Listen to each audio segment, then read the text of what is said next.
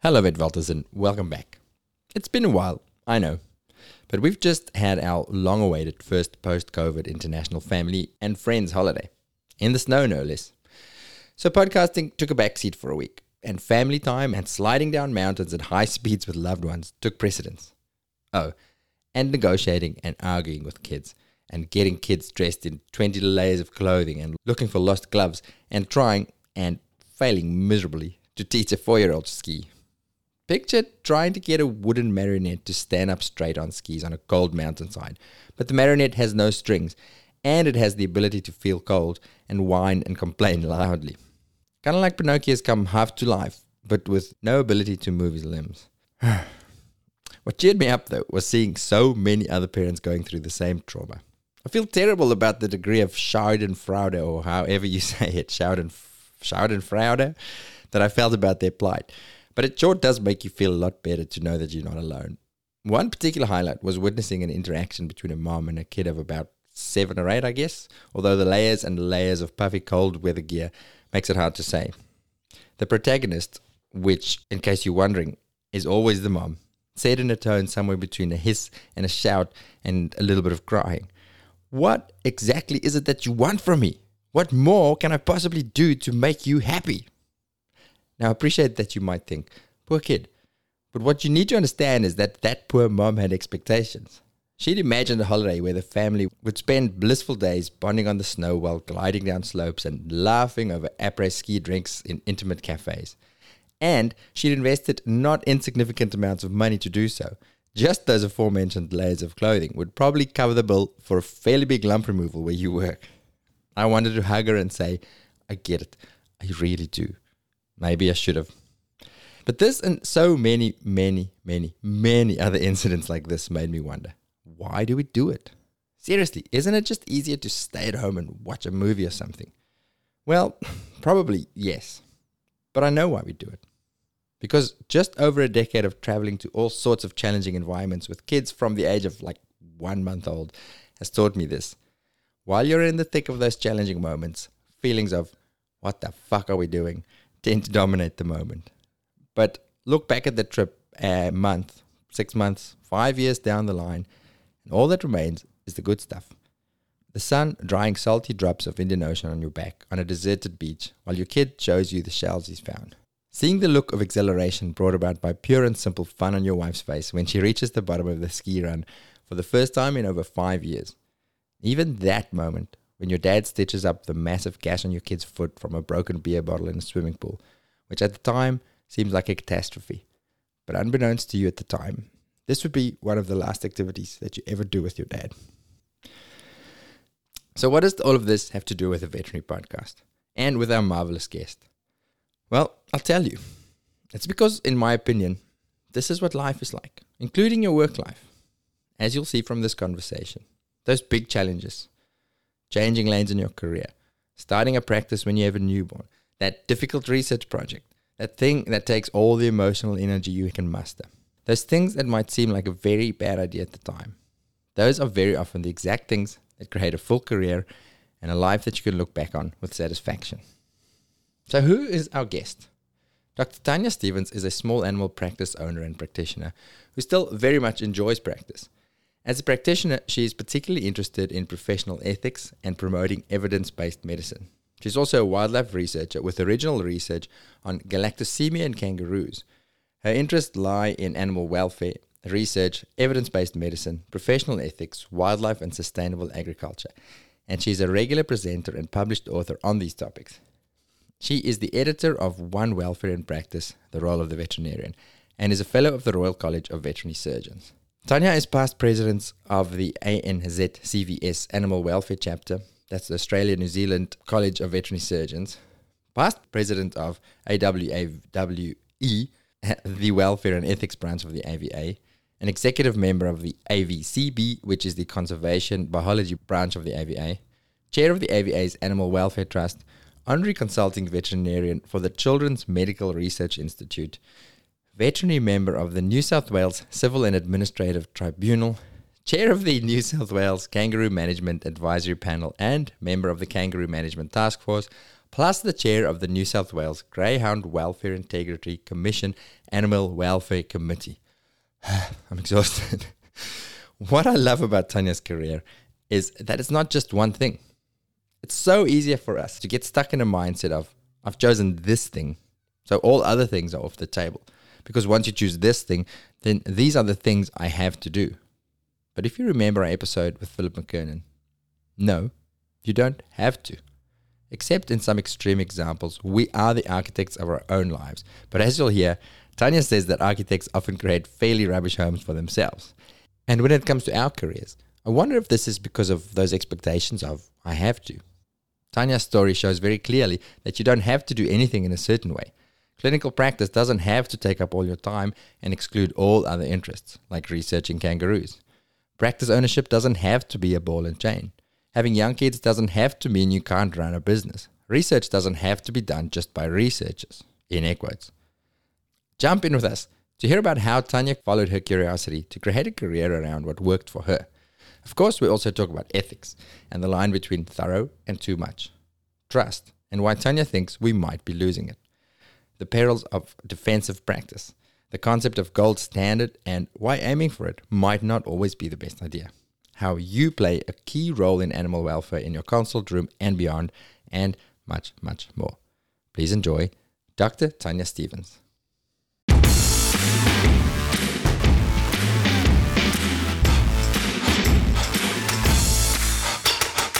Dr. Tanya Stephens, welcome to the Vet Vault. And thank you very much for inviting me. I've been looking forward to this for a long time. This has been coming for a while, right? We've been chatting about all our topics for ages. Yes, we have. and we have a lot of potential things to talk about. My biggest challenge in preparing for this is to pick the things that I want to chat about. When in summary, and I'm probably going to miss stuff, but you are a practice owner. You're a researcher. Is that accurate to call you a researcher? Yep. Yes. You're a kangaroo conservationist? Is that the right word for it? Oh, well, yes. I'm interested in kangaroo management. Management? Yeah. You're involved with the racing greyhounds somehow, is that right? Yes. So I chair the Greyhound Welfare Integrity Commission Animal Welfare Committee.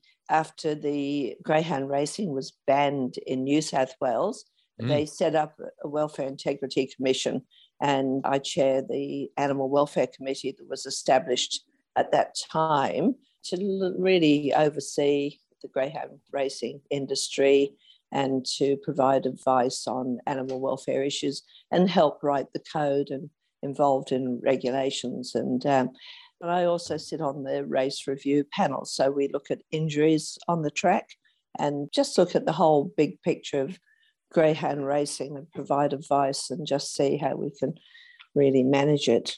And has greyhound found its way into your home and your heart yet? No, look, I don't go to greyhound races. It's more of an oversight, code writing, regulatory role, but it's really interesting. And for somebody who knew absolutely nothing about the greyhound industry, it's been quite interesting. I'm a firm believer that vets, instead of just sort of talking about animal welfare, actually do something about animal welfare. And I suppose the greyhounds and the kangaroos allows me to actually get involved and do something, get your hands dirty, as it were, rather than just sort of sit on the sidelines and say, oh my God, racing's terrible. Pontificate and write nasty comments on Facebook. That's right. Like we should ban greyhound racing. And look, people are going to use animals. And if people are going to use animals, the whole idea that you then walk away because you don't agree with them using animals, I think that's really not very useful. It's not useful for the animals particularly. So I think vets really should get involved in areas even if they don't necessarily agree with them. Yeah, where people use animals. Yeah, because by just turning away, you've got no influence on it, I suppose, by getting. So I've got an old colleague of mine works on or does some work on one of the live export ships. Yes. Which is that's a taboo. That's like a no. But again, she says, look, I have an influence. I don't like it. I don't love it, but it's happening. I may as well be there and have an influence on it and try and make it better. Well, that's right. And I think if vets put themselves into these roles, then we do have an influence and people view us in a very positive light. So if we want to be the primary source of animal health and welfare, we have to be involved in these industries, like your friend on the ship. If you're not involved, then people don't look up to you, they don't turn to you for advice. And I see that as really part of the work I do, animal ethics committees, kangaroo management, and the greyhounds. And it's interesting. And you meet some really nice people who really care. And this perception, for instance, of kangaroo harvesters and being whatever people might think of kangaroo shooters is, mostly simply not true. By getting involved in these, it raises the status of the profession rather than people saying, I don't agree with shooting kangaroos, I don't agree with racing greyhounds, therefore I'm going to say we should stop doing that. Because people are going to use animals. You see, this is exactly what I was concerned about, because we haven't even finished our intro and I already have 100 questions. It's already an interesting topic. That's all right, go on. This getting involved in welfare thing and what you say there about getting involved, a big stumbling block for a lot of people will be time, which brings me back to your introduction, because on top of that, you're also a mum. Yes, you raised a 4 family. children and 8 grandchildren. 4 children, wow, I'm one of 4. And eight grandchildren. And you're an ethics guru, you're an author. Time, how the hell do you do all of it? That's the late nights, not early mornings, late nights. No, look, I have a passion. I find the time, but I'm a bit of a procrastinator as well. So who knows? I sometimes look back and I go, oh, how did I do that? No idea. You just do it. I'm really fascinated by that procrastination statement. This wasn't on my list of topics to talk about, but I want to talk about that. I want to talk about it because I'm a champion procrastinator. Oh, yes. It's a big challenge for me. Is I have all these things I'm passionate about and that I want to do, but then I always have 20 little things I just need to first quickly do before I get started on something. Is that something you still struggle with? Do you feel like you've mastered it? Yeah. I'll come home from work and I'll think, oh, I really must finish that article and, do that bit of stuff to publish a paper or get involved in the book. And I've been asked to edit a new book as well. And I was thinking, I really ought to put in that application. I really think about it. So I go to bed at night and I think about things and then I'll make some notes the next morning before I go to work. And I was going to say, when we're talking about influence, I think practice is great. I love practice. And I think people don't acknowledge, or vets especially, and even the public, doesn't acknowledge the significant impact that the average practitioner has on animal welfare. You might think that you're not doing anything for animal welfare, or you might read books or write articles or whatever and be a bit of a philosopher. But the reality is when you go into practice and you deal with people every day, you influence their behavior. So you influence the way that they deal with their animals. So changing human behavior is the big issue in improving animal welfare. You can't improve animal welfare without changing people's behavior or, highlighting their behavior towards animals. That's a great insight, because it is something that for a long time I struggled with at the start of my career. And I think it's possibly with growing up in South Africa, which has that sort of a third world component to it, where you have genuine animal neglect. And then we have the big wildlife component as well, and conservation. So when I went into veterinary science, I had this idea that I was going to do the big picture stuff, save the wildlife or have an impact like that, those sort of things you talk about. And then I sort of got sidetracked into the smallies practice thing. And for a long time, I did struggle with feelings of, well, does this really matter? And all this time and effort and energy that I'm investing in this individual little poodle, and spending thousands and thousands of dollars, and outside just down the road there's 1,000 dogs that don't even have food. I did often struggle with that, and it's still sometimes, I do still get stuck in it sometimes. Do you have any thoughts on that? Yes, I do. And I went through the same ideas, and which is one of the reasons I get involved in other big picture issues. But on a day-to-day basis, I think we do have a wider influence in small animal practice than we realize. And I think if you look at the fact that something like 78% of vets in Australia are in practice, that's a lot of vets. That's a lot of influence. And whether it's just the local community or your poodle owner and doing your anal glands, you can influence people, which you think it might be in small ways, for them to look at the big picture. And I think that happens, to be honest with you. I think you're sort of not aware of it when you're there doing your nail clipping, your anal glands and whatever. You don't understand the influence you might have in generating trust in the profession. So if your poodle owner trusts you and think the vets are wonderful, then they'll trust you if you're making a pronouncement on One Health epidemiology.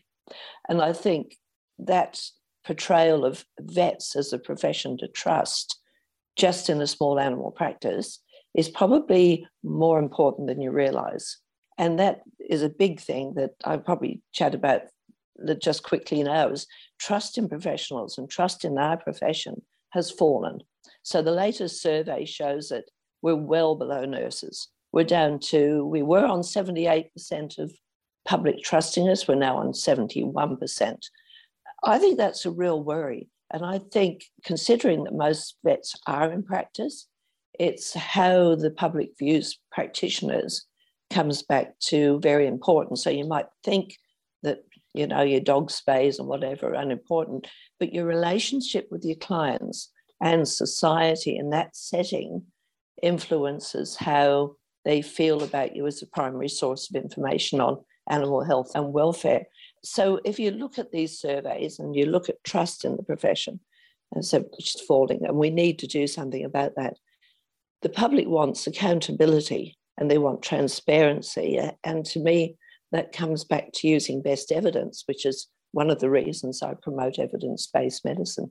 We've got to stick to the science because it's not ethical not to do it.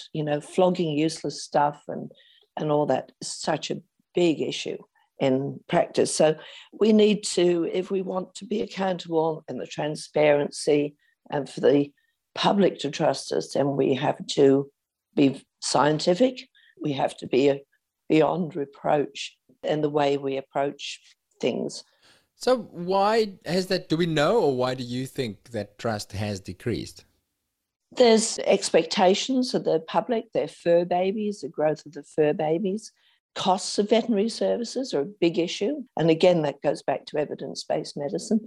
And we've shown that affordability is a big issue. I think that's one of the issues. A lot over-servicing, over-diagnosis. We're not really sure of the extent of that. There's a lot of factors. The celebrity vets, heroic treatments. It's quite a complex area, and it's something that the fellows of the Royal College of Veterinary Scientists, as surgeons, has been looking at. And I sit on their science advisory panel. And this is an area that we've been looking at and had a couple of seminars, this whole area of affordability, over-servicing, over-diagnosis. I think it's a problem. And I think we're not going to be accountable and transparent unless we use good science. So it's interesting. You mentioned the celebrity vets and the heroic interventions and stuff like that. How does that erode trust?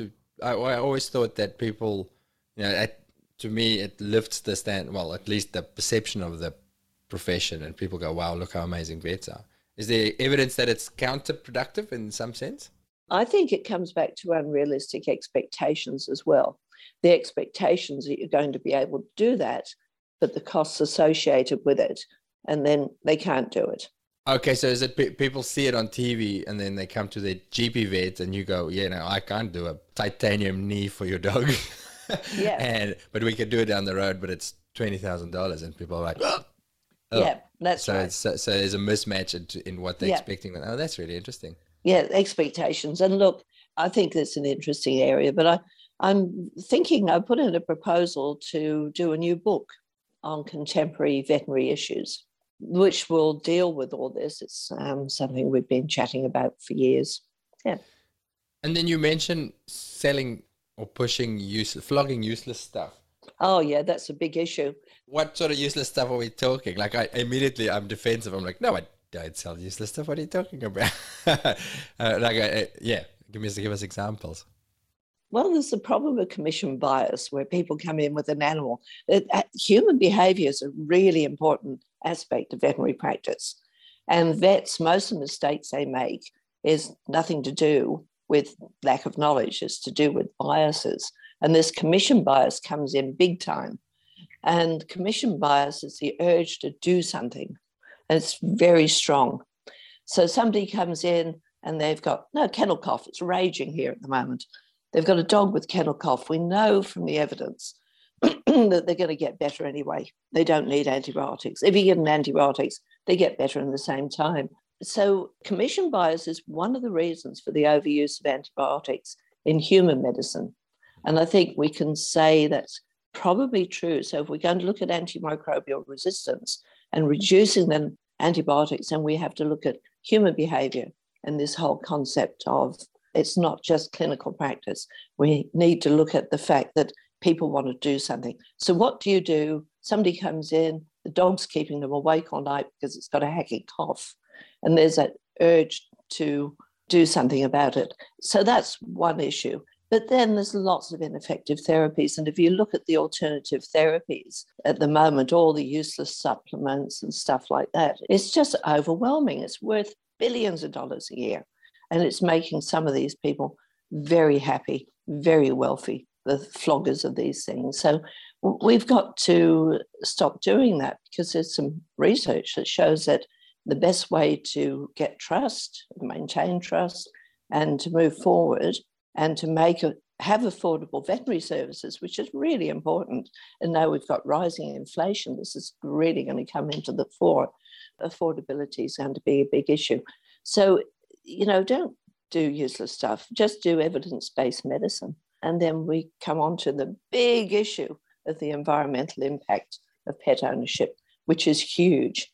And if you look at some of this stuff, like people buying coats for their dogs and fancy collars, and if you look at the statistics, it's just amazing. And all the supplements. I undertook, as a bit of an aside, an interesting exercise. I wrote to one of the manufacturers of these products and said, could you send me the evidence that your tablets do this, what they say they're going to do on the label? And they sent all this stuff. And the research papers were old, they didn't relate, and about 20 of them, I went through them. So I replied and I said, look, none of those papers point to any evidence for the stuff that you're selling at $20 or $30 a bottle, which tells people their dogs are going to live longer and happier lives. And, so, what's the answer? And they said, oh, yes, well, we admit there's no evidence for any of this products. Then they actually admitted it, but we're going to do some research, which I thought was hilarious. And I've written to pet food manufacturers as well. And if I'm concerned, I ask questions. And, why are we using fish oil? There's absolutely no evidence for fish oil. Why are we using good quality deep sea fish in pet foods, for instance? So I think it's a huge area, not just the food, and every practitioner can make decisions on this. And of course, I tell everybody to feed their animals kangaroo, which makes sense. We've got 46 million really good sources of protein hopping around the country, which can be humanely and sustainably sourced. But that's another aside. And I think vets have really got to think about, why aren't people trusting us as much as they used to? What is causing this erosion of trust? And I don't think there's a simple answer. It's not a simple answer. It's a tricky one, because I agree with you. I'm definitely lean towards, if it's not proven to help, then don't use it. I remember our first year pharmacology lecturer said the first principle he wants to teach us about pharmacology is don't use it if you don't have to. Because he said most things will get better despite what you do. So that's right. Carefully before, and I think that's always stuck with me. But then on the flip side, people come and they do want something. They want you to be seen to do something. So if you go, well, I'm going to give you this thing, I know it's not going to do any harm. Like it's sometimes there's that desire to, as you say, to appear to be useful, to do something that's going to help. And so part of me goes, yeah, I know it's not going to help, but it makes the people feel better while the pet gets better. I think that's one reason. And it's, I mean, some of the, I don't know, there's a tie back into the affordability as well.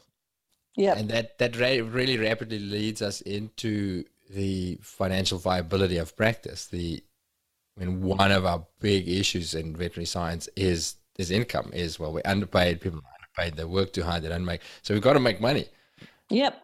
That becomes the big thing for me, where I go, well, we've got to do stuff to make money, but we don't want to overservice and overcharge. And I'm very sensitive about overservicing. Ask anybody who's ever employed me. They don't like that. But how do we gel those two? How do we go, well, we want to create a business that is profitable and where people can earn a decent living comparatively to others, but still be perfectly ethical? That's where you're going to go straight back into your ethics. Well, yeah, I've had my practice for a long time and I'm not a millionaire, but I can't say I make a lot of money. I pay everybody well, keep the staff for 30 years and all that sort of stuff. I think that's very important. But I think, thinking about it over the years, I think what we've really got to do is to make our money out of our services and our surgery rather than out of flogging other stuff. And I think we should, I've never wanted to be a supermarket, so I sell virtually nothing. And I think that's okay. And I'm not sure about the research on this, but I suspect that if you don't have these high overheads of, well, some of it's useful maybe, but stuff that people can buy at supermarkets, then you're probably slightly more profitable if you can tap into really selling your services rather than selling extras, if you know what I mean. Things that can be bought at a supermarket. I'll write scripts. I write lots of scripts. If people can get non-steroidals at the chemist for their Rottweiler cheaper than I can sell it, then I happily write a script. No, I'm not much of a financial whiz, but I'm happy financially, if that makes sense. But I'm only one. And there's probably a different scenario when you've got corporations, whereas I only ever wanted to be the small community veterinary practice looking after the local community. And that's what I do, and that's what I enjoy doing. So it's probably a very different scenario, my practice, to bigger practices or country practices.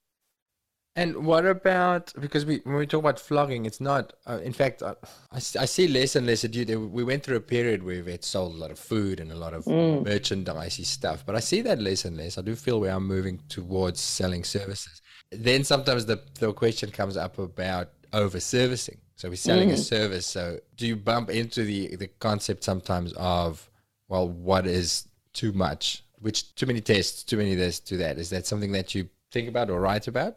Oh, I certainly write about it. Pre-anesthetic profiles is just a minor one. Well, maybe. And overdiagnosis. And I had Brendan McKenzie from America. He writes SkepVet, and he's a good friend. He spoke at the AVA conference on this whole issue of over-servicing, doing tests. I wrote an article that was published in the AVJ a few years ago entitled, "Do you want fries with that?" It was all about the fact that there's absolutely no evidence of pre-anesthetic profiles, and it's to do with Bayesian probability, if you wanted to read the article. And so it's a bit statistical, but we don't do it. So a better use of a person's money, as it were, and better animal welfare to me, is if this old dog comes in, its teeth are falling out, it's in pain, obviously it needs a dental. There's no point doing a pre-anesthetic profile. That dog's going to need a dental regardless. And as long as it looks clinically, if all else fails, look at the animal. There's all these tests are carried out and not necessarily very useful. So we don't do it. And if this old dog comes in with terrible teeth and it's in pain and it looks in pretty good nick, then instead of doing a pre-anesthetic profile, which would happen elsewhere, we just put on IV fluids while we do the surgery. End of story. Easy, Yeah. And I get stuck on this one because I've heard some other very, very smart people agree with you. But then I've had some really people who I see as really ethical practitioners and business owners say, yes, but we do it. And once in a while you get that surprise result that potentially saves an animal or stops the stuff up. So that's why we do it. So But the research shows that even if all old dogs got elevated liver enzymes one way or other. And the research has shown that people do not change their anesthetic profile. They don't change what they do, regardless of the result. So we take the approach, well, you're just careful anyway.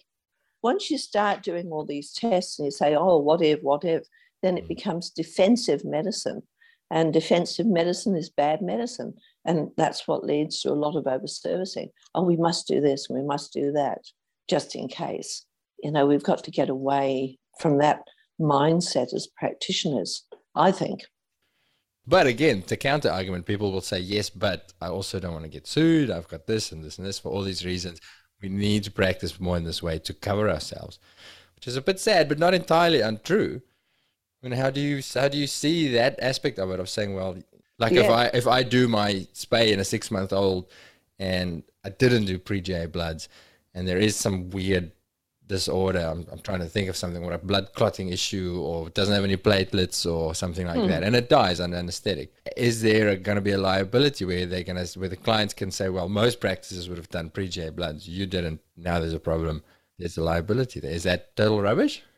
I think it's total rubbish. Look, if you've got, your young Rottweiler, Doberman, you're going to spay, then you'll probably nowadays do a DNA test, which is quite cheap. Instead of clotting profile, you know that they genetically predisposed. So look, it's good clinical judgment. And you can always take some blood, put it on the side, see if it clots after 5 to 10 minutes. And that's what we used to do back in the old days. And so then you go ahead with the spay. Yes, I think it's rubbish. And when new grads come to my practice, or students upstairs say, what if you get sued? And you say, well, the client might go to a solicitor to sue you. It's going to cost them $15,000 minimum to take you to court.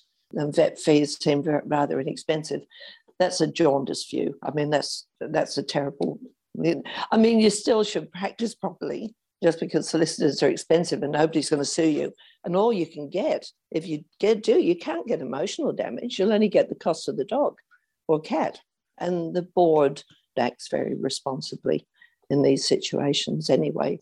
And then the big issue with costs really is the merchandise and the useless probiotics and those sorts of things. Yeah, pheromones. I write a regular column for the Friends of Science in Medicine, and they're a great group. And have you ever heard of them? No, I don't think I have. No, well, they're a human group, but I write a regular veterinary column for them, talking about all these issues. Yeah, great. I'm going to have to look into that. We'll put it in the show notes as well. They've got quite a few veterinary members, and the reason I like doing that is because their newsletter has the pharmacologists and the nurses and the midwives and all that stuff. So it's nice to think that that vets are joining into this discussion. I like that view of yours of saying, well, even when it does go wrong, when there is a repercussion of some sort, that view of, and it's not really going to be that bad. We make this massive emotional thing about, well, if I get a complaint, oh, the shame, and I'm going to lose my license. And you're just not. It's going to be annoying at worst, and maybe a little bit of cost, and then life carries on. Yeah, that's right. Life carries on.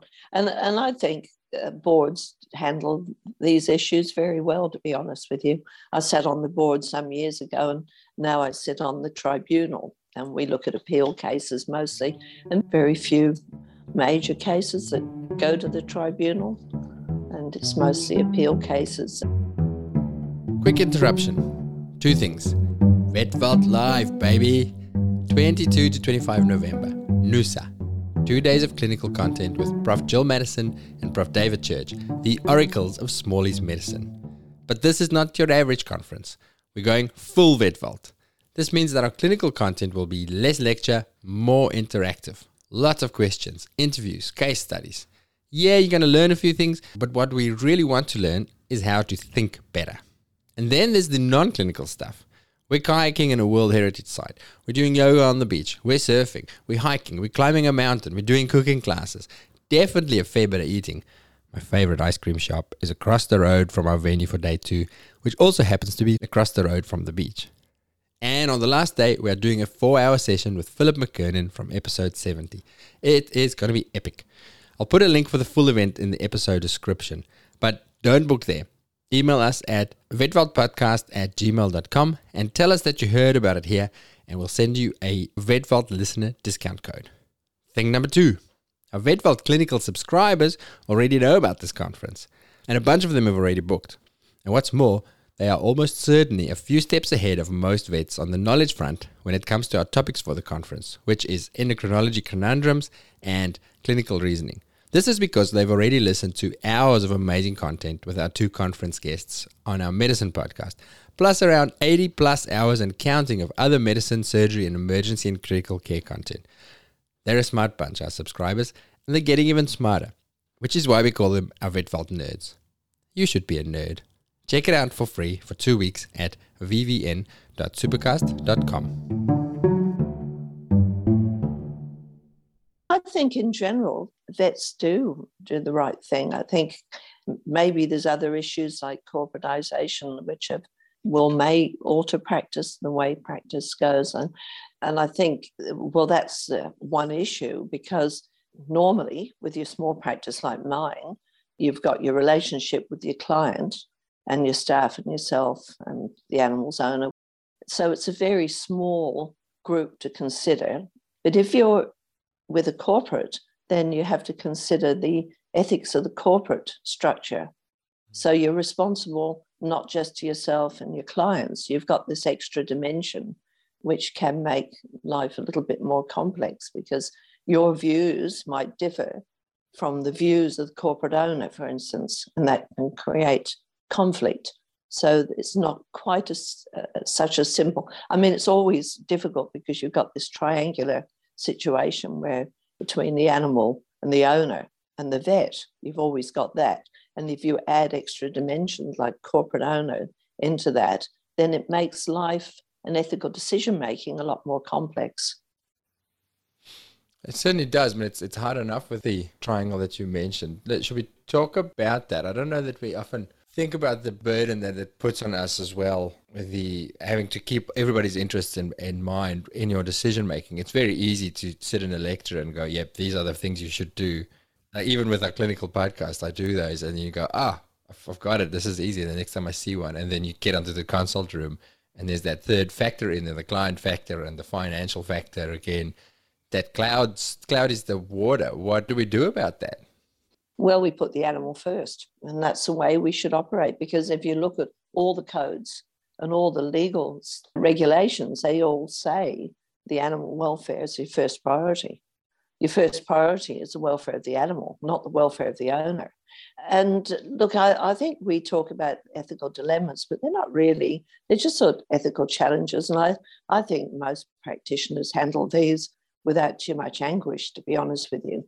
And I remember years ago, I met up with Professor Don Broom in Cambridge, and he said to me, you vets are very lucky. And I said, oh, why is that? And he said, well, you get to deal with ethical challenges every day of the week. And I said, well, yes, I hadn't sort of thought about it that way. But really, that's what makes life interesting, this problem solving as a practitioner, dealing with your client, dealing with the animals. But the animal always has to come first. And that's what the codes of conduct say. That's what the legislation says. And then I have students saying, I really think this dog ought to go to doggy heaven, but the owner won't agree. And the legislation clearly states that a dog is like your washing machine or your car. It's a chattel. And once the animal's suffering, then the owner's rights are overridden by legislation. So in actual fact, you can seize that animal to destroy it. And of course, you wouldn't do that. You try to avoid doing that.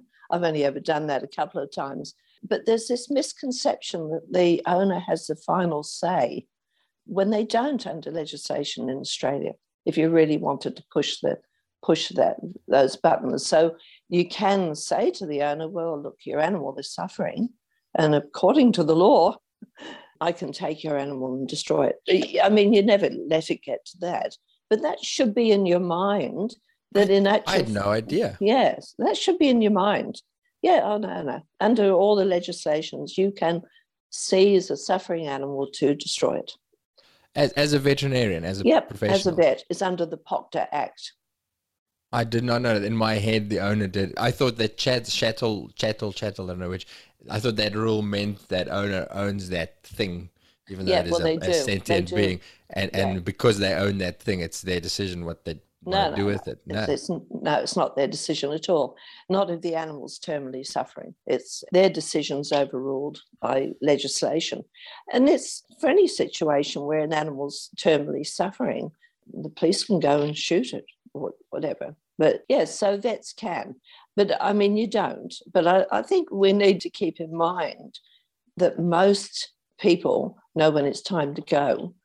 And there's a lot of work around the fact that some people leave it too long and there's that anguish. And then they say afterwards, I've left it too long. So it's getting that balance right. But most people are satisfied with that decision. And so we sort of say it's a big issue, whatever it's. I don't think it's such a big issue actually euthanizing the animal. I think the big issue is coming to that decision and making sure you're comfortable with that decision and the client's comfortable with that decision. So it goes back to end-of-life decision-making.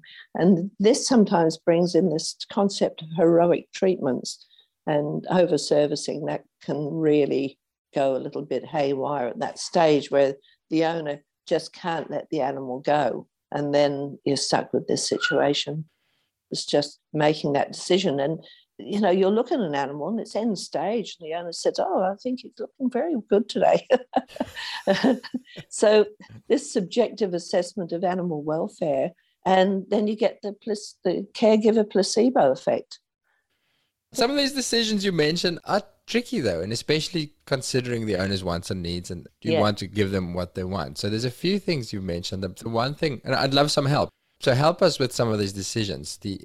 How do you personally, and what do you recommend as a guideline for making a decision to say, no, this is probably too far? And specifically keeping that heroic treatments. When I'm an emergency veterinarian, heroic treatments are what we thrive on.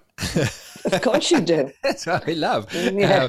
And it's great to do it when there's a good outcome. Then it becomes really satisfying. But you do have those questionable ones where you go, well, we can do all these heroic things, but I know the end result, whether it's next month or 6 months from now, it's going to be this and this. And then when I have this discussion with a lot of people, again, who I really respect, they will say, well, that's up to the owner. If they want another 2 weeks with the animal and you can give it to them, then you should give it to them. How do we think about this? I think we need to think about it in the fact that we're abrogating our professional responsibility onto the owner. They're not the trained professional, we are. And I think we need to do a lot more of, in my opinion, to generate that trust, not to say, well, you can do this or you can do that. So like pre-anesthetic profiles. I mean, really, what would the average owner, know about the science behind pre-anesthetic profile? What the hell are we doing giving them a choice? And I think it comes down to that. And look, and this is what the problem with human health as well, where this end-of-life over-testing and over-servicing is big time, likely to lead to the collapse of the healthcare system. And, you know, doctors have done this as well. They've abrogated their professional responsibility. The trouble is you've got to try and get that balance between being paternalistic and thinking you're God and my word is the end word, and taking into account the moral views of the owner. So you need to get that balance right.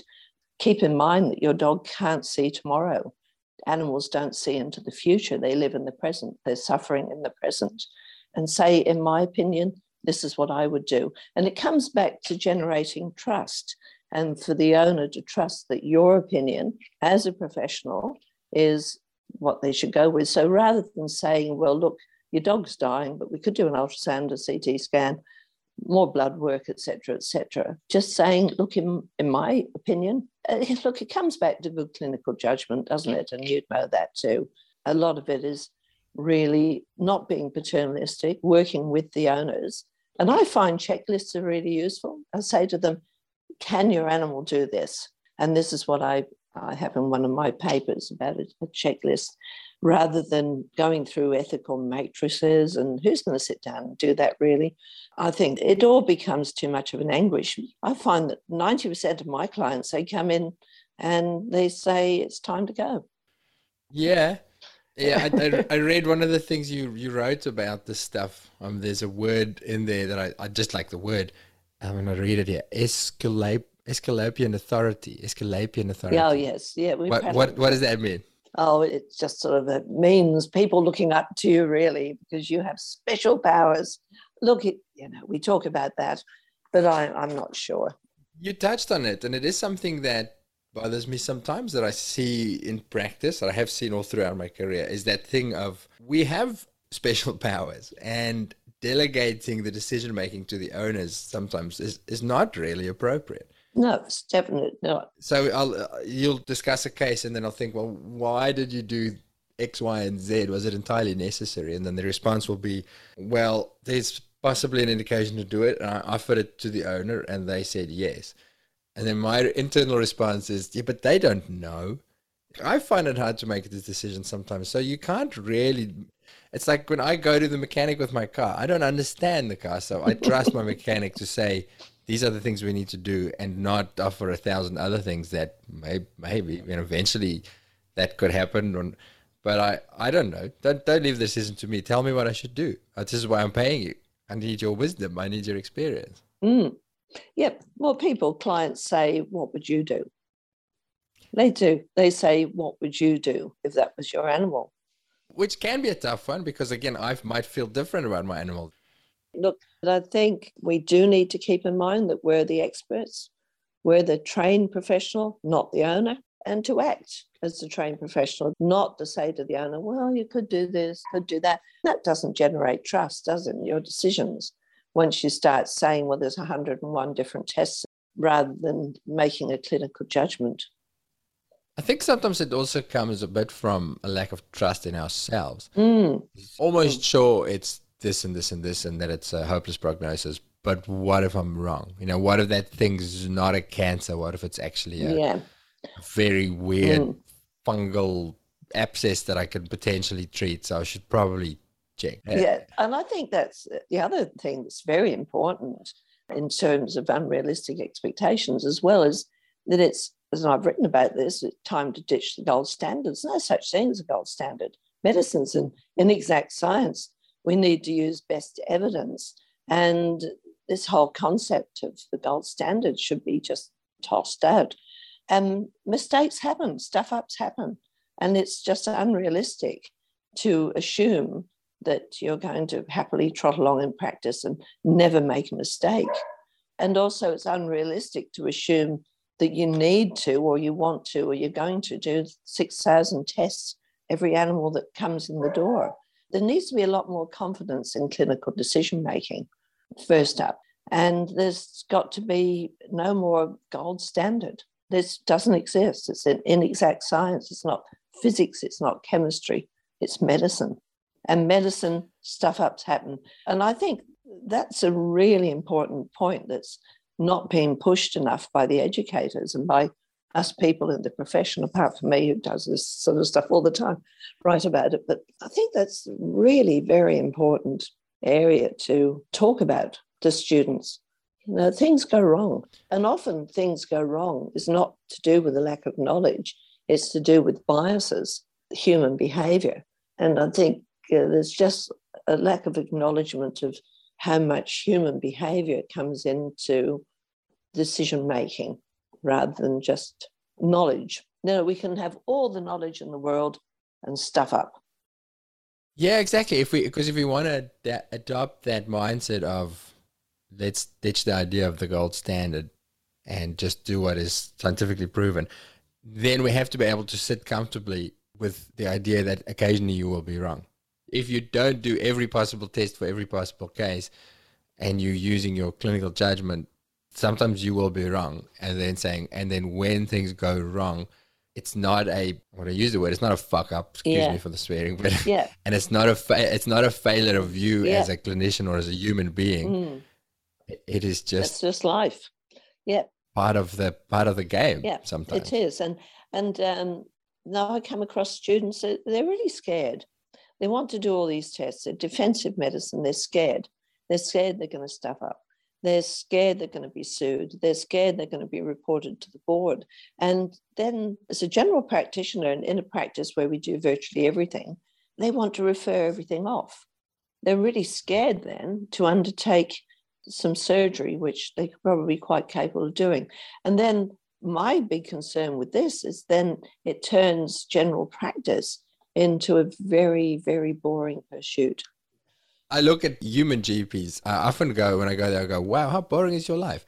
Do you hardly touch me? You take a bit of a history and then you say, okay, I want to send you here, there, and there. Yeah, that's right. Off you go. Yeah, I go, oh, wow. no. And that's what really worries me. And the whole concept that you might have huge practices where they do everything, which are very expensive, and branch practices where people just write scripts or whatever, or express anal glands. And it's really very depressing in terms of our profession. And I think we've got to get away from that whole idea. We've got to encourage your GP vets. You've got to tell them how wonderful they are. We've got to say you're part of the community. You need to generate trust. And you've got to trust yourself a bit more. And we've got to have new graduates coming out confident that they'll have a go at things rather than referring everything off that they see, just so that practice is interesting. Practice is lovely. It's really, really interesting. And I think that feedback that comes from the clients that appreciate you is just really nice. It's rewarding. I find practice very rewarding. I really like it. But then we do lots in my practice. Now, I'm going to play devil's advocate, though, because I agree with you again. Yeah. I'd hate to just sit there and write scripts and refer things off. But then that ability to refer, I feel like for a long time, we can get stuck in that idea of there's that expectation that I should be able to do everything. And that's quite exhausting. Oh, yeah. Yeah, I mean, that's a generalization, sorry. It is nice. It's very nice to let it go sometimes and go, look, yeah, this is hard. I don't need to be able to handle every case. I can let this go. Just say, if you go somewhere else where they are going to handle this. That to me, that was a big changing point to go, all right, look, I'm tired. I want to go home. I want to see my kids. I could stay back and read more and do this, or I can just say, okay, just go somewhere else. I'm sick of you. Oh, no, that was a generalization on my part. I do refer things. I refer eyes. Yeah, so it is a generalization, and it's great to have your specialists. It's great. But at the same time, while it's great to have your specialists, and I do refer, I think that for lots of bread and butter stuff, that general practitioners should be doing what they can, just because it makes life much more rewarding. And it's better for the client as well. So I think there's that juggling act as well. It's great to have specialists, but I think we need to not downplay the role of the vet. We don't want the GP vet. We don't want them turn them into script writers. I normally start this with getting to know the guest first, and we just dove straight into the deep stuff. Let's backtrack a little bit. I'd love to find out more about your career and how you managed your career. Yeah. Talk us through your career then, Tanya. Let's go from graduating through uni to how you got involved in all the things you are involved in. Well, I started off in final year vet science. I reared an orphan joey. And then I went looking for information on what to feed them. And there wasn't anything much out there. And I also discovered a lot of these joeys fed on cow's milk. If they didn't die of diarrhea, they developed cataracts. And that really got me interested in that whole area. And I always liked biochemistry. And so when I graduated, I started doing a master's, and that was on normal blood values of kangaroos in captivity in research establishments. So I used to go out and collect loads of blood. But look, I didn't sort of pursue that, although I've got loads of data on kangaroos in captivity. That really got me interested in that. And I wondered whether they were galactosemic, whether they could metabolize galactose, kangaroos. So I approached the Children's Medical Research Foundation, who are doing research on this, and they gave me a research grant. Now, all this time, I was also working in practice. So I was doing locums and working in practice, and I had a really lovely first boss, which I think was very important. And he set up a new practice and I ran it. So I did that. And then I had this research grant from the Children's Hospital. And then I spent a year on this, collecting blood from joeys and looking at whether, in fact, they could metabolize galactose. And we found that they couldn't. I used to keep joeys at the Children's Hospital. So that used to delight all the children. They used to come and visit my joeys at the animal house. And that's how I really sort of got involved with research. And we published our first paper in Nature.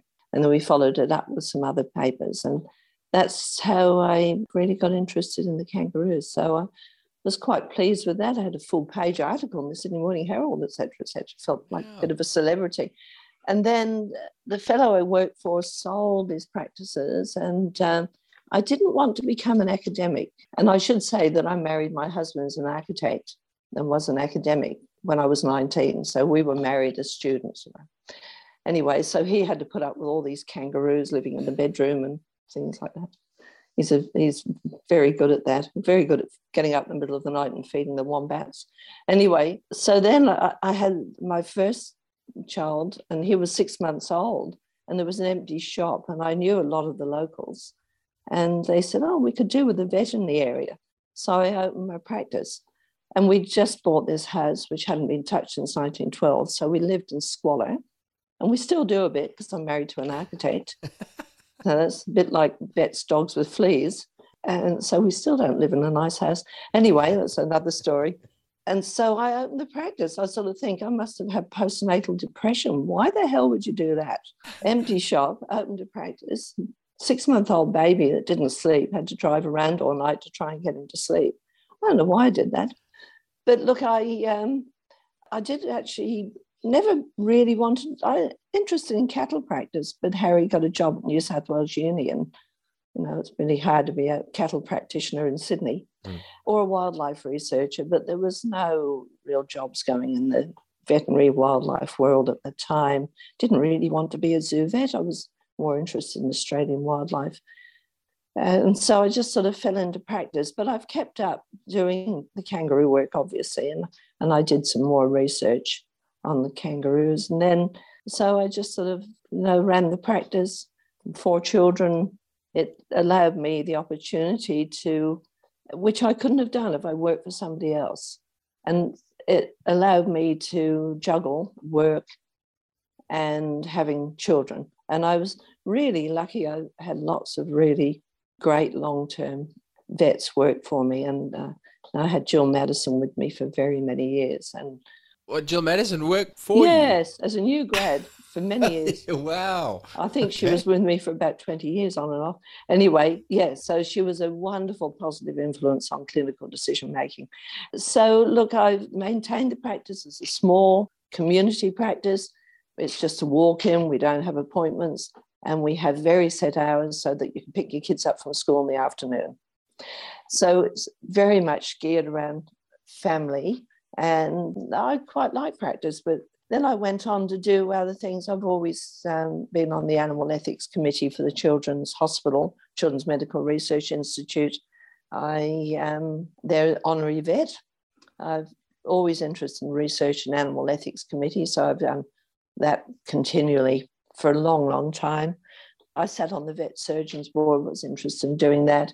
Memberships in animal welfare when kids are all grown up. And then I did this master's at Edinburgh as well. And I've always liked writing. So then I started writing articles for the AVJ and got involved in the Welfare and Ethics group a long time ago. So it's really took it from there and got involved in lots of other areas as the children got older, really. But yeah. I've got so many questions. So let's go right back to the start. So when you were working in practice and then did the kangaroo research, how did you make that work? Were you working full-time and then bled kangaroos in the middle of the night, or how did you juggle life then? Well, it was a bit of a juggle. I can't really remember now. I just sort of juggled it with the work on the normal blood values. But when I went to the kids' hospital, the research grant, I just spent the whole year there full time. And then I went back into practice.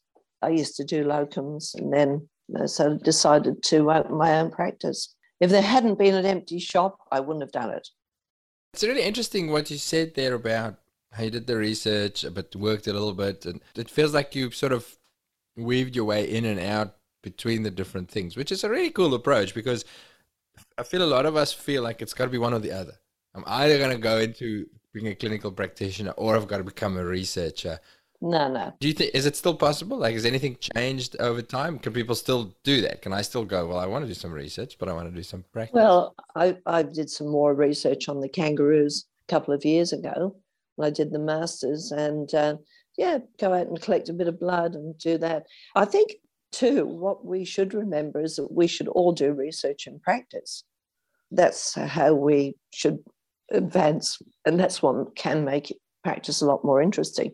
If we can do clinical audits or find a research project, and you can get approval through an animal ethics committee, so you can publish that, think about what you can do in practice. And that's one of the wonderful things about evidence-based medicine and the use of evidence-based medicine is you can set up clinical audits or research projects within practice, which I don't do. Well, I did a small one a few years ago. We randomly assigned cats with cat bite abscesses that were draining. Did we give them antibiotics or not give them antibiotics?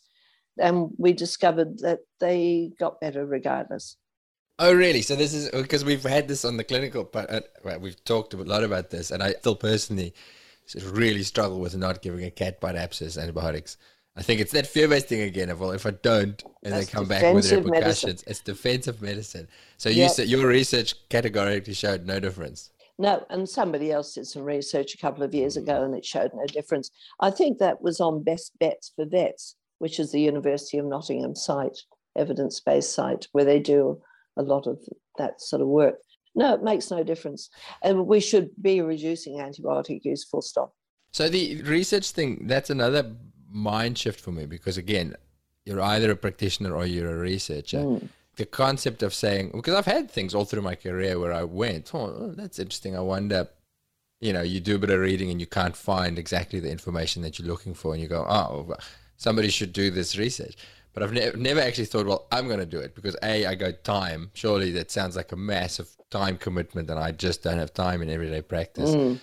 And I'm just like, well, I'm not a researcher. I'm too stupid to do it. Like you have to have some special skills to do that sort of stuff. Is that a completely totally misguided? Totally misguided. And you can do, even if you don't call it exact research, you can do a clinical audit, which is really what we did with the antibiotic use with abscesses. You can do that, and you can make a note of what you do in practice and what was the outcome. And that's, you might do something a bit differently to somebody else in the practice. You can keep tabs of that.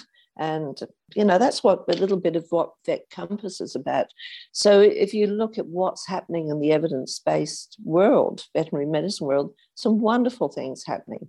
And the systematic reviews now, there's so much information out there. This whole idea that you're going to read your way through 22,000 new papers is just absurd that come out every year in veterinary medicine.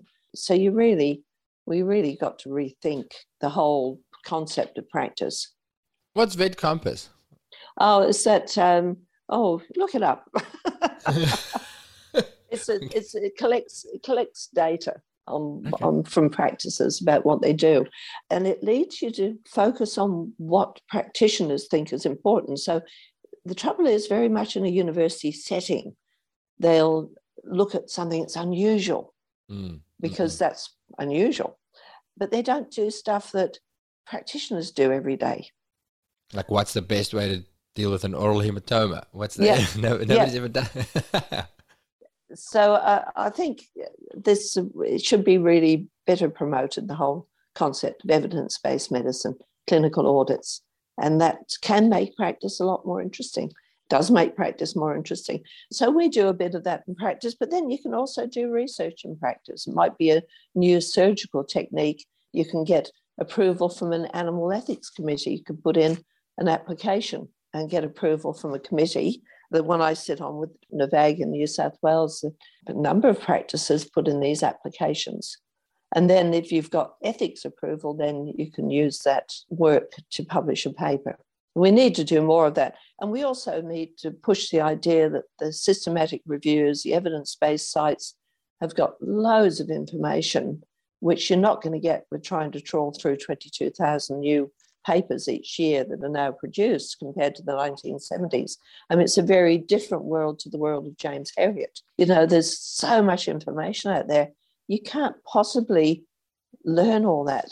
There has to be a move towards teaching students facts to teaching them how to access best evidence.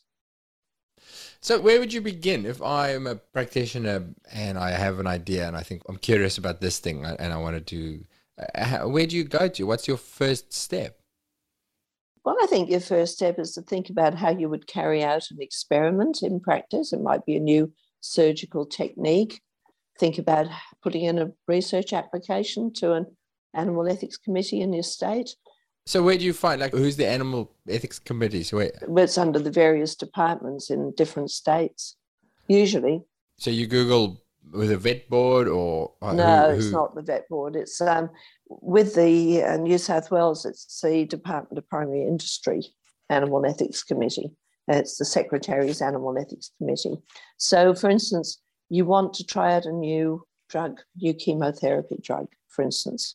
You can put an application in with a proposal, how many animals you're going to use, justification, big one. You've got to justify why you want to do that research. And you've got the owner's permission to do all this. So it's a bit of a process, but you can do it. And if you don't want to go through that process so that you can publish the paper, you can do, like I said, a clinical audit. You can look at what you did and how well it worked. So okay, so that's it's keeping track of what you're doing anyway. Yeah, so that's more of a reflection on what you're doing. And you might think, well, I've been doing that, like giving antibiotics to cats with abscesses. Maybe I shouldn't bother, but maybe I should give that a miss and reduce antibiotic use. Yeah, so common things. It's like kennel cough. It's a really good example. Kennel cough. Do I give these dogs with kennel cough anything at all? Well, no. Or probiotics that haven't been shown to work anyway. Maybe you have, well, dogs are diarrhea, vomiting, dime a dozen. Split them into two. Give some of these dogs probiotics if you use them. We don't. And some of them you don't. And then look back after a couple of months and say, well, that's interesting. The dogs that I didn't give probiotics to, the diarrhea cleared up just with dietary changes. So the other thing that in your story there that I'm really interested in, you said that you couldn't have done the things you've done if you didn't have your own practice. Now, a lot of people will feel the opposite. Will go, well, I have these other things I want to do, so I should never own a practice because that's going to suck up all of my time. So you clearly had a different mindset or a different way that you ran your practice, because I feel like a lot of practice owners will say, oh, no, I've got no time for anything else. It's just the clinic and the staff management and all of this. How did you do it differently that gave you that sense of flexibility? Well, I set it up right from the beginning to have these no appointment system and consultation hours at 9 to 12, 5 till 8. So the middle of the day, we do the surgery, and I can vary that. So the kids had a concert or something I had to go to, then I wouldn't book surgery in that day. And then also, because the owner, I could juggle a little bit in terms of time off, which I felt that I couldn't have done if I worked for somebody else. So I think in that regard, that sense of autonomy in decision making, and also employing people with a similar mindset to mine. And I always said, look after your staff, long-term staff, don't have business meetings, don't have practice meetings, have pizza nights instead. Look, I don't know. I never pictured myself as a business owner. I sort of fell into it in a funny sort of way when I probably postnatal depression, like I said, non-sleeping infant. So most of the time it's worked out. I mean, I've had a few hiccups where I haven't been able to find staff, and that's been a problem. I've had some wonderful long-term people. And most of the time it's worked. So when we did the panel discussion at the AVA conference that you were a part of, you said something there that I think I understood it correctly. But because when we talked about kids and career and trying to do everything while you have kids, and then also trying to be super businesswoman or man.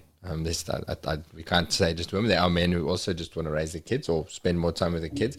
And you said that you took time and you raised your kids, and then once they were old enough, then you refocused on career again. Did I understand that correctly? Is that how you approached it? Well, I never thought about careers and as such. I was always interested in animal welfare, and I suppose once they were all grown up, that was then when I did my membership exams and the degree in Edinburgh. It wasn't so much a refocus, it's just that I thought, I want to do something else now. The kids are grown up, and I was passionate about learning more, I think. And that appealed to me, rather than sort of sitting around watching television or whatever I could do in my spare time. No, that appealed to me. I don't know what drove me. I don't feel like I'm a very driven person, but that certainly appealed to me. How old were you when you did your memberships, if you don't mind me asking? I can't remember now. It was quite a long time ago. I can't remember. 50s or something like that. Yeah, see, that's interesting, because I think a lot of people feel like, well, I'm 20s to 40s is going to be when I've got to do my career stuff to further myself and create the professional that I can. So the concept of saying, well, not necessarily, you can, in that child rearing age, if you decide to have a family, is work, but you don't have to be. And then afterwards, you're not dead yet. You can you can still do the things you want to do. Well, I mean, I probably didn't think about doing all this. Well, look, I always did animal ethics committees. I always wrote a bit. And so I haven't just done practice anyway. But it wasn't even so much as time management. It was more that, and it wasn't so much as, oh, whoopee, I've got all this spare time, let's do something else. It was just, I thought I probably could have organised it earlier, but I just didn't really think about doing it. So it wasn't really, now I've got time, what else can I do? It was more, this looks interesting, I'll do it. I mean, I probably could have juggled that earlier if I wanted to, but I suppose I probably didn't think about it. But then I was probably busy. I don't know, busy. Work, 4 children, all that. Sounds like you've just got an insatiable curiosity. Always have had. Maybe. I think you're just a very curious person. I think I have to laugh. My eldest daughter's a doctor, and she's decided I'm ADHD. And I'm going, I don't think I am. You're putting a label on everything. It's like dogs. Dogs are dogs. They don't all have problems. Need Prozac. I've got to ask you about the book. Your book's just coming out. Has come out. Oh, it came out at the end of last year. One Welfare in Practice, the role of the veterinarian. Right. Yeah, so I've always been interested in environmental issues. It's always been a bit of a passion. A couple of years ago, I gave a talk at the One Welfare conference on land clearing, and somebody obviously heard about it. And out of the blue, which I thought was a spam call, I had an email from the chief acquisitions editor for CRC Press, who put this, saying, would I be interested in putting out a book on One Welfare in Practice?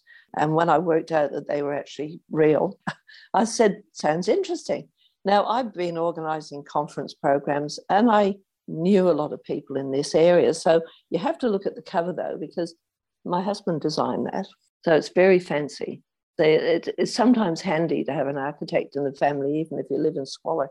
So I got together all the big issues, and really it's all about professional ethics. Professional ethics is really One Welfare.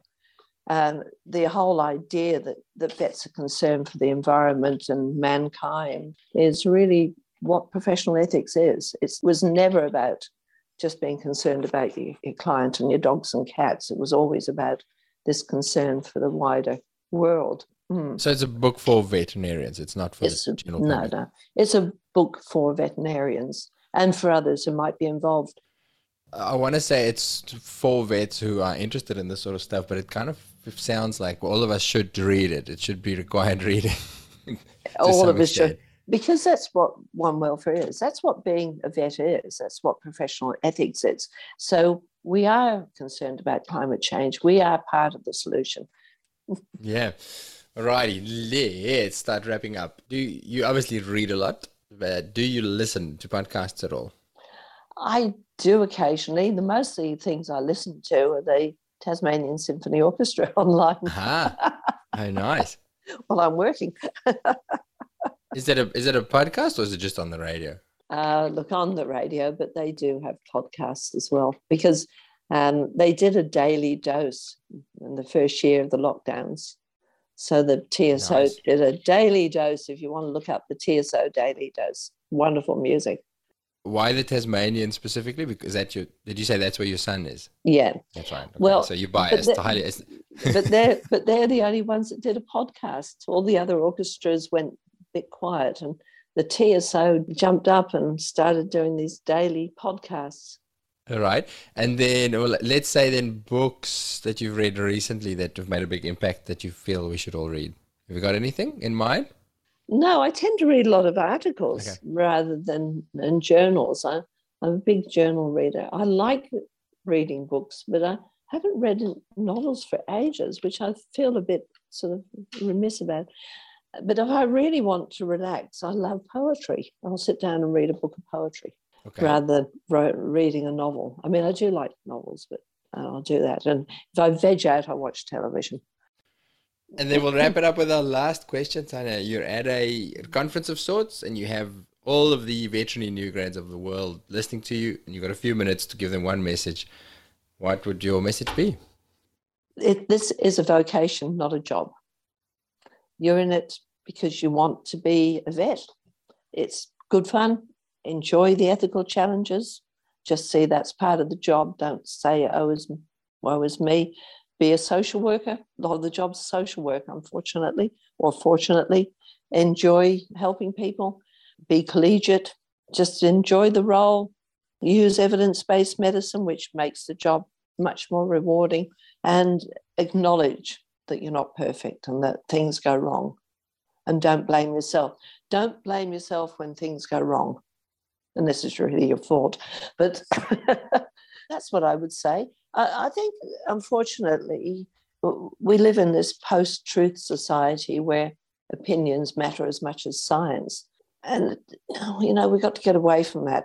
We really got to promote science, evidence-based medicine, enjoyment of practice, look at ethical situations as challenges to be solved rather than dilemmas, and woe is me. I really like that. There's the two things that you said there that stood out to me, because it comes down to, and you've said the word expectations several times, expectations and mindset to some degree. And is that the one thing is that enjoy the challenges. So we have that expectation that it should be easy, or, just if a day is a hard day, then it's a bad day. And I like that you flip that around and say, no, this is what it's about. This is what life is about. If you don't have those challenges, then it's boring. So focus on enjoying it. And then the other one, that expectation of perfection, that expectation that I can know everything and do everything perfectly and never make mistakes. That mindset of going, that's ridiculous. If that's your expectation, you're bound to be disappointed. So I really like those. Those are really good. Tanya, thank you so much for your time. You're a legend. You're an inspiration. I think our listeners will take a lot from this. Thank you. I've babbled on a bit, I think. But anyway. No, that's what it's for. This is where we have conversations. It's not babbling. It's talking.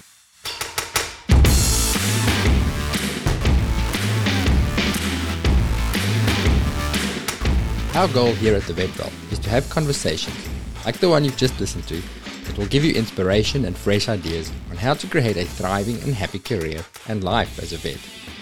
You'll know by now that our focus is on the life skills that we need to navigate this challenging and rewarding profession of ours. But there's something that I've realized over the last few years of exploring ways to increase enjoyment of the job. That is that the vets who are confident in their skills and knowledge are, as a whole, more satisfied with their careers. Which makes sense. When you feel rusty or uncertain in your knowledge, it's very easy for those imposter feelings to sneak in. I don't know enough. Am I good enough? Conversely, we know that feelings of growth and mastery are some of the greatest predictors of a happy career. which is why we created the Vetvault Clinical Podcasts. 3 highly practical episodes every week. Conversations, not lectures, with world-class specialists. Tips, updates, real insights, not textbook theory. Short enough to listen to on your drive to work, but with enough content to ensure that you'll be a little bit better at your job than you were before you listened. Join us on our journey to better by trying out our free 2-week trial at vvn.supercast.tech.